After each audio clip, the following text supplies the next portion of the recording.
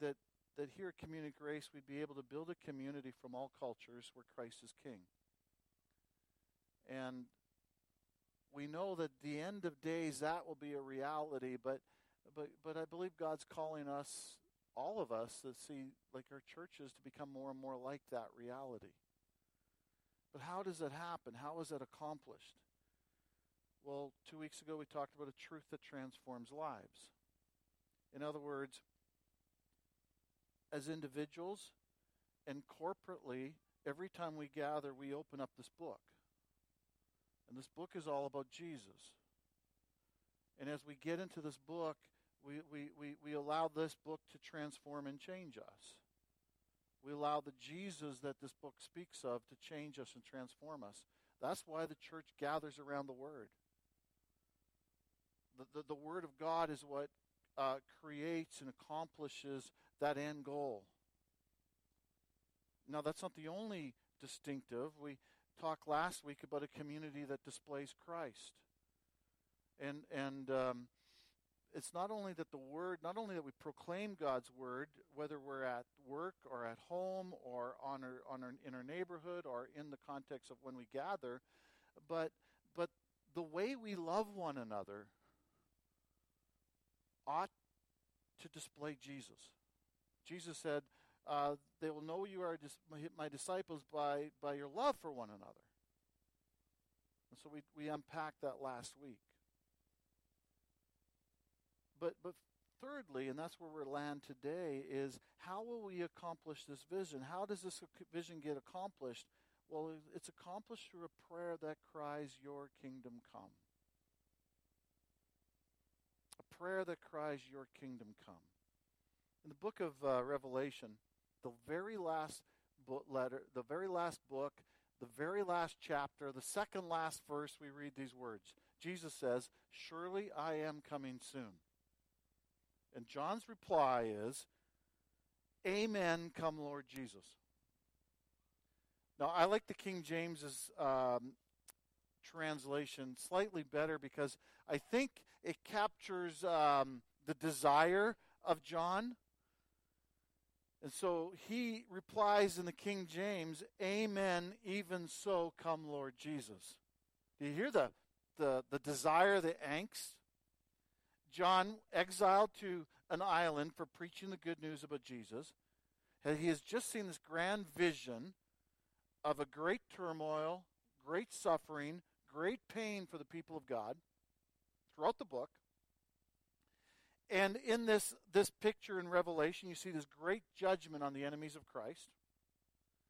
And John has just also seen glorious glimpses of joy, life, and eternal rest in the presence of Jesus. So he's had this, in some ways, a disturbing nightmare, but in some ways an incredibly beautiful nightmare, while he's an exile on this island for preaching the good news of Jesus. And Jesus concludes that vision with this statement, "Surely I am coming soon." And John goes, "Amen, even so, come, Lord Jesus." And my question today, as I walk through this sermon, is, do you and I long for, do you and I hunger, do you and I desire, do you and I cannot wait? Are we a people that are in the calendars of our minds crossing off the days till we get there? Are we praying for, crying out, "Lord, would you come? Would your kingdom come?" Jesus taught us to pray. Jemima read it. I'm not going to spend a lot of time in Matthew 6, but he taught us to pray, "Your kingdom come." He taught us to pray like that. And do we? Let me pray. Lord, as we walk through this journey of what your kingdom is about, what it looks like, Lord, would you create in us a desire, a hunger, a thirst for your kingdom to come? Would that be our heart's cry?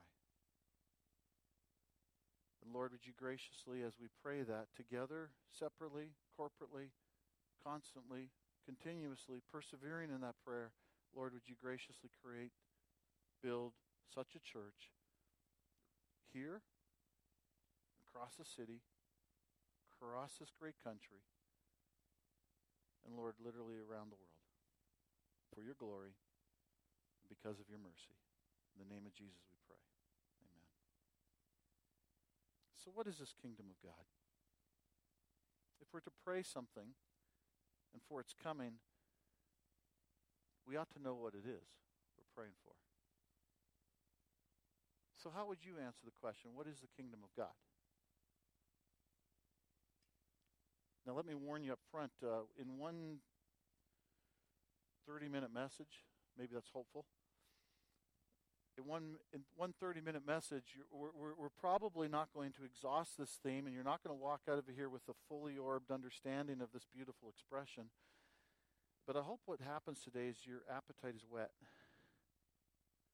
I hope what happens today is that you'll begin a lifelong discovery, a hunger and a thirst and a desire for the kingdom and the King. That's my prayer. Okay? Let's begin with the words of Jesus. Now, Jesus talked a great deal about the kingdom of God. Matthew, Mark, and Luke, that expression is found over and over and over again. He starts his ministry with, repent, for the kingdom of God is at hand. We're just going to look at one of the things that he says. Matthew chapter 13, verses 31 and 32.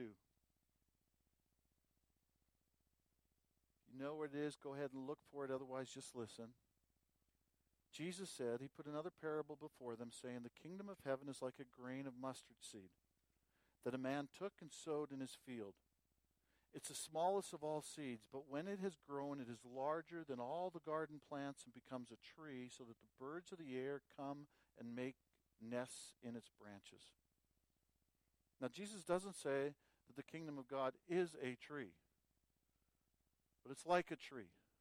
So if you are like me and you struggle with pictures and word pictures and all that kind of stuff, sometimes we take things too literally. He's not saying that, but he's saying this is a picture. The tree is a picture of this kingdom. I'm saying that more for me than for you. So what's this picturing? The kingdom of God has this humble beginnings. Small beginnings, tiny beginnings. It's like a mustard seed. I've had the privilege to plant canola, huge fields of canola, and I've been told that the mustard seed is much like a canola seed. It's just a little. The canola seed is just a tiny little black speck. Now the mustard seed will grow to a tree of about 8 to 10 feet big, but it has this humble beginnings, but it has this great all-consuming end. And the tree brings incredible amount of life. Notice he says, it has grown and is larger than all the garden plants and becomes a tree, so that the birds of the air come and make nests in its branches. That's where the birds are birthed. There's life because of this tree. There's life because of this kingdom. There's life, but it began so small. Jesus is not saying everything about the kingdom in this parable, but he's saying some things. And I think we need to hear what he says. This tree imagery we find throughout Scripture, particularly in the Old Testament. The book of Daniel, written probably not long before the story of Esther. But in Daniel chapter 4, Daniel and his comrades, they are exiled. They have been cast out of their country because of they had disobeyed the Lord. And now they were in Babylon, and Daniel and a few others had risen to a place of prominence, and Daniel was now in the presence of the king and was interpreting dreams for the king. And so Daniel chapter 4, we have one of those dreams being interpreted. Daniel chapter 4, verse 20. Daniel says to the king, the tree you saw, which grew and became strong, so that its top reached to heaven, and it was visible to the end of the whole earth, whose leaves were beautiful and its great and its fruit abundant, and which was food for all, under which beasts of the field found shade, and in whose branches the birds of the heavens lived. It is you, O king, who have grown and become strong. Your greatness has grown and reaches to the heavens, and your dominion to the ends of the earth.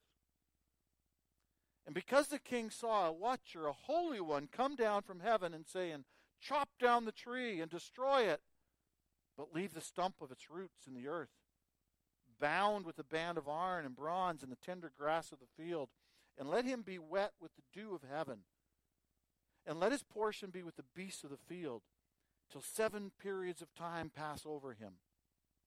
This is the interpretation, O king.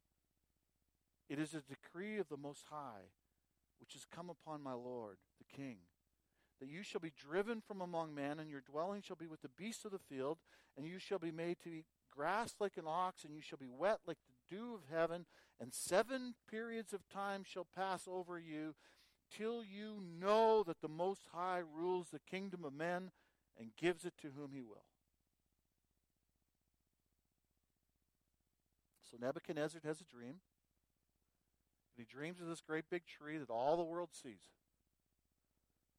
Daniel says that tree is you, Nebuchadnezzar. You're this tree. You've risen to great heights and power. Your kingdom is quite expansive. And so this tree is a picture of dominion and power. But under that tree, there's all kinds of life.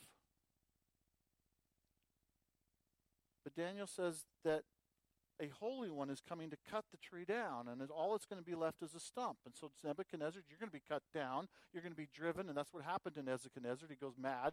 He's driven for 7 years out into the wilderness, until he knows that there is another king called the Most High. That's actually the one who's given him, Nebuchadnezzar, this kingdom, that has made him this king. And so in this picture of this tree, a tree that symbolizes power and might and sovereignty, there's also this understanding that there is a greater king than even this Nebuchadnezzar. And I think Jesus, when he's painting the picture of the mustard seed and the tree and the mustard seed, he has this in mind. Certainly those around him do. Well, that's not the only tree we find in the Old Testament. In the book of Psalms, King David writes a psalm. Psalm chapter 1. Blessed is the man who walks not in the counsel of the wicked, nor stands in the way of sinners, nor sits in the seat of scoffers, but his delight is in the law of the Lord, and on his law he meditates day and night. He is like a tree planted by streams of water that yields its fruit in its season, and its leaf does not wither. In all that he does he prospers. The wicked are not so, but are like the chaff that the wind drives away.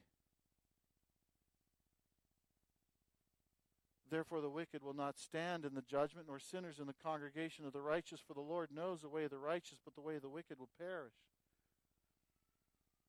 In this picture of a tree, it seems to speak of an individual. But the individual, David's talking about himself, but I think he talks to all of us and speaks to all of us. Ultimately, he speaks about Christ. But King David says, my roots go deep because I'm planted by the water. What's the water? The book. The truth that transforms. I'm planted by that river that feeds me, and I grow strong, and there's a sense of permanence because I'm being fed. Life, David says, is found in the presence of God's book. And King David finds life. This same King David is told in 2 Samuel chapter 7 that he will be a king and that his kingdom will last forever. Somebody will be on his throne for eternity. And David is humbled by that. The seed, his offspring, shall sit on that throne forever.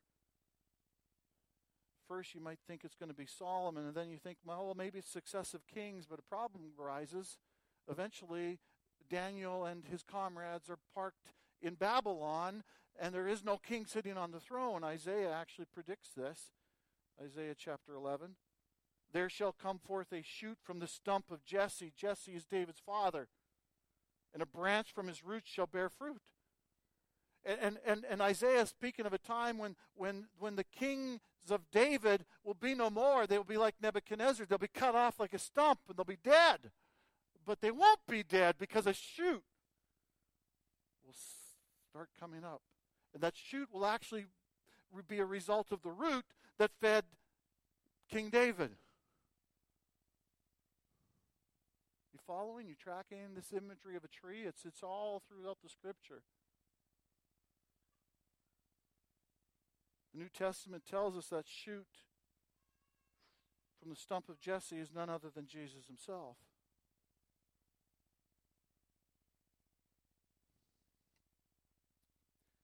The language of tree is found in Genesis chapter 2, verse 9. The tree of life. What's happening in the Garden of Eden? God is present. God is there, and there's this tree of life. And what do they do? What happens? They're driven from the presence of God, and they're driven from the tree of life in chapter 3 because they sin. That tree of life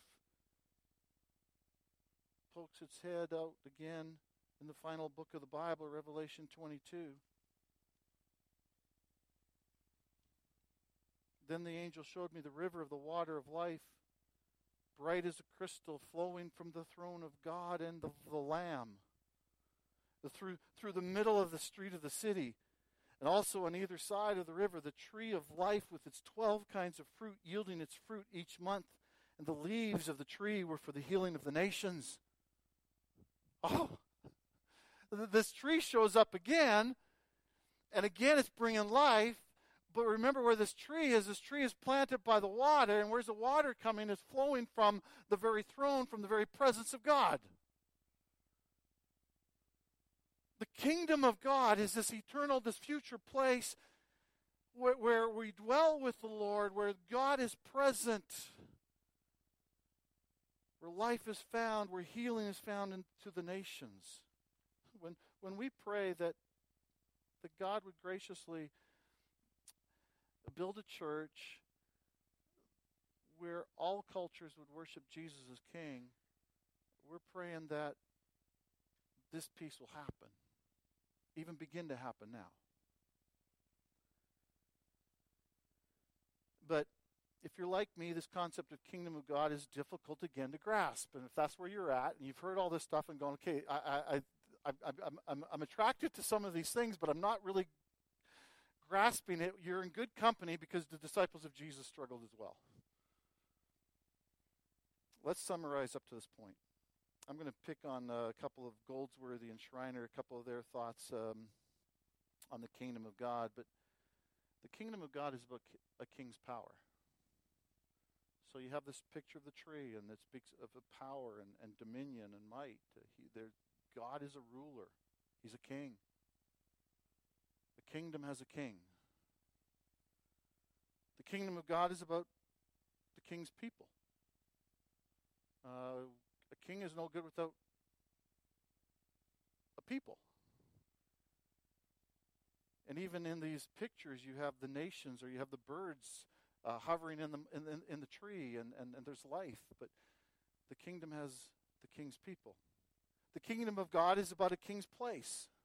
It's not just some random, subjective, there is a place. We are looking for a new heavens and a new earth, but there's also a place down here. David, while on earth, as he's rooted in the Word and as he's submitting to this book, he's growing his roots deep and he's standing strong, while the unrighteous are like chaff that blow away in the wind.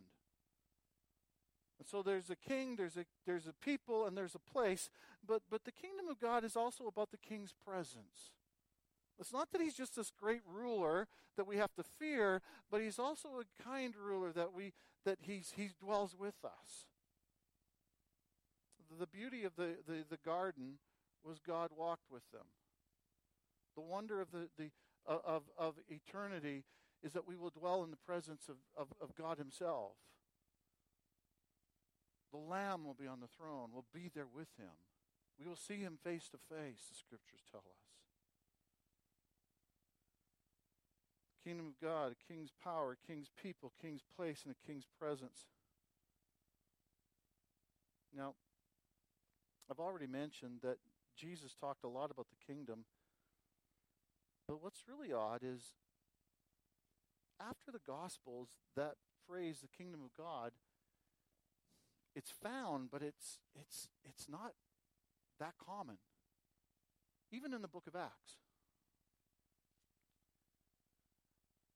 And so some suggest, well, that was Jesus talked that way, but then the disciples kind of ditched that thing, and they wanted to be more engaging with their new Gentile people that they're speaking to.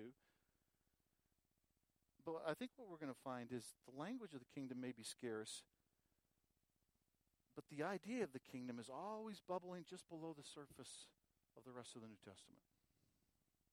Let me show you. Book of Acts.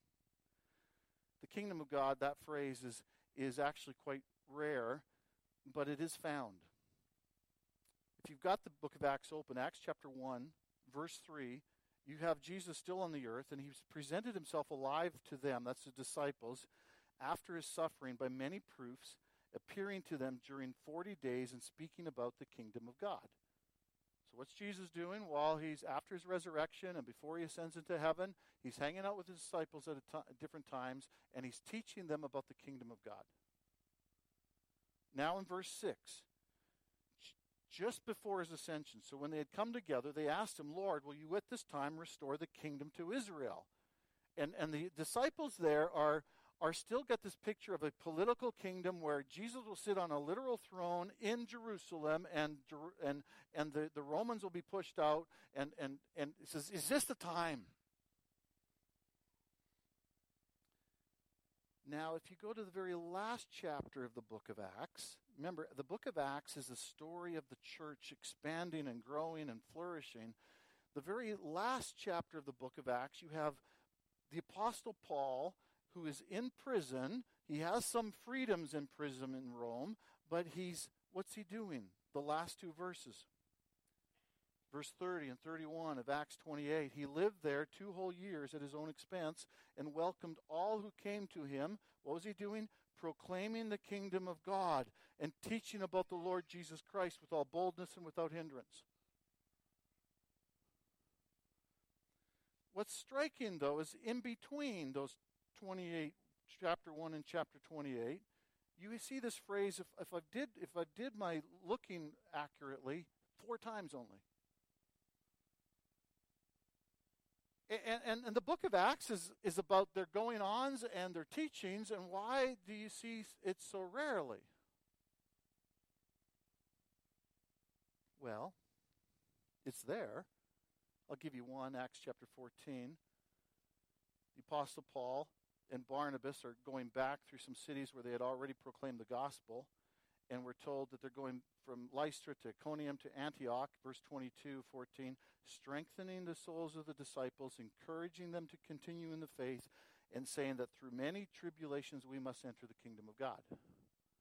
So it speaks of the kingdom of God as something future, and it's only going to happen through great suffering.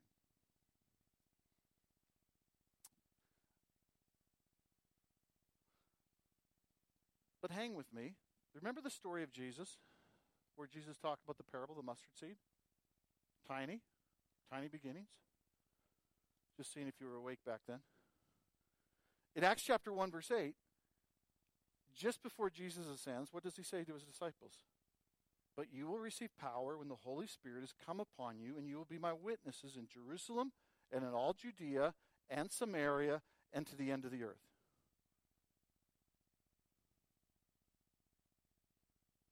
And the book of Acts then almost unfolds in that geographical way. The gospel's preached in Jerusalem, then it's preached in Judea, then it comes to Samaria, and then it gets to the ends of the earth.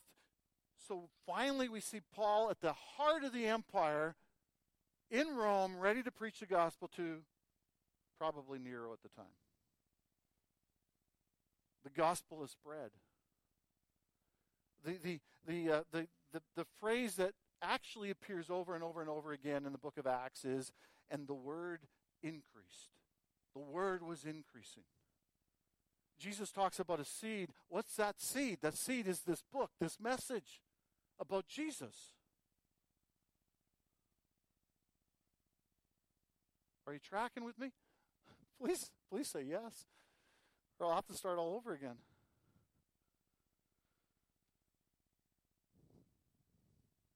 Throughout the book of Acts, you have great suffering. You have little congregations. Every one of them is weak and insignificant when compared to Rome. Some of them more so. Church in Athens looked like it was almost nothing. The church in Ephesus looked like it was actually something significant. The church in Jerusalem was significant, but it was persecuted and was scattered.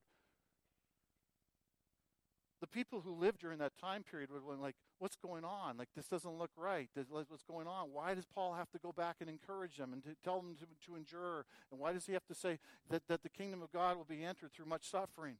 Because that's what was going on. People were packing it in, quitting. Those things were happening.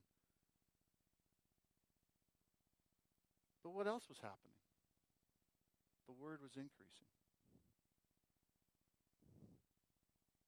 The word was transforming lives. Little communities of faith were sprouting at Iconium and Lystra and Athens, Berea, Thessalonica. These little communities were just starting to pop up and crop up, and they had problems, they had struggles. Paul would have to go back. Paul would send people back. Paul would write letters back, almost encouraging them to carry on, to keep on, correct some issues, some problems. But the kingdom of God was growing. It was advancing. The word increased. Throughout this book of Acts, there's a people of the king growing everywhere. There's places where the king currently resides. Philippi, Thessalonica, Berea, Rome, Jerusalem, Antioch. The king's power and presence is given to the people through the Holy Spirit. Power to proclaim a message, the seed, to plant the seed again and again and again.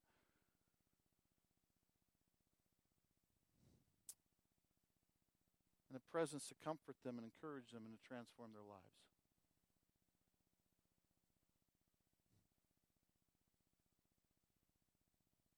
That's in the book of Acts. And yet, we have the very end. John still cries out, Amen, even so, come quickly, Lord Jesus.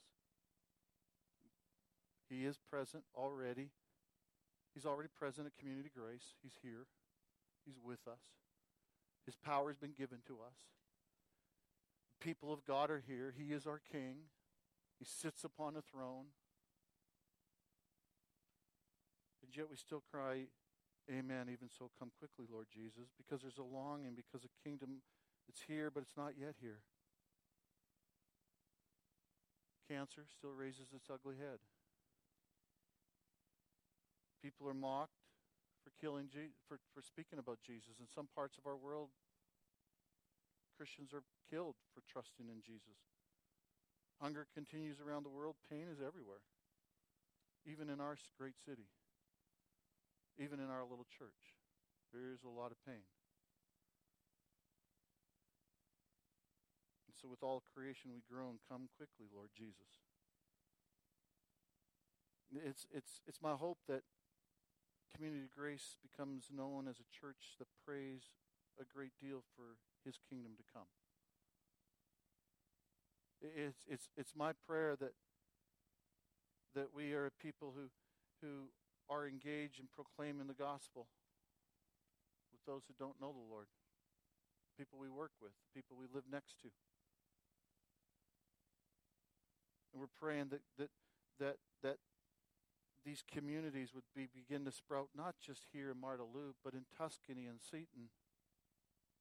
That these communities would start popping up even more so in Brooks and Red Deer, that these communities of faith where the people of God are gathering together as a community of the King, experience the presence of the King and the power of the King, that these communities are cropping up literally across our country and around the globe. We should be praying for his kingdom to come in that way, but we should also be praying for his kingdom to come, that that he will return and that forever we will reside with him. That should be the longing of our heart. That should be the longing of our heart. Not the vacation that's coming, not the better job, not those types of things, although those aren't bad things, and we look forward to those things, but But ultimately, what is our heart's cry? Is it our hunger to taste His kingdom? Is our desire to spend eternity in the presence of the great King?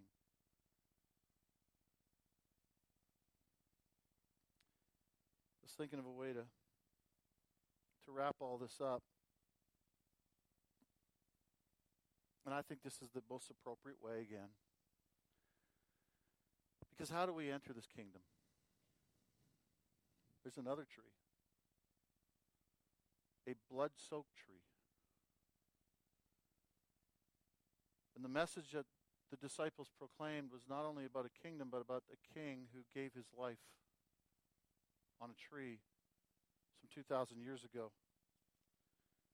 And it's because of his work on that cross that we have this incredible hope. Jesus died in our place. He shed his blood on our behalf so that we might have forgiveness.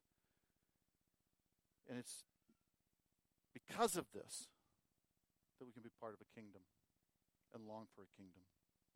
If you're a Christian, if you're a follower of Christ, you're welcome to join us around the table. If you're not, I encourage you to talk to somebody and ask them, okay, how do I become? What do I need to believe? I encourage you to do that today. Come and talk to me, talk to somebody you came with. But if you're a Christian, you're welcome to join us at the table. Let's pray. Lord, I love you. Thank you for your incredible love for us. I ask that we'd be a church, a community that would cry out regularly, consistently, as individuals and corporately.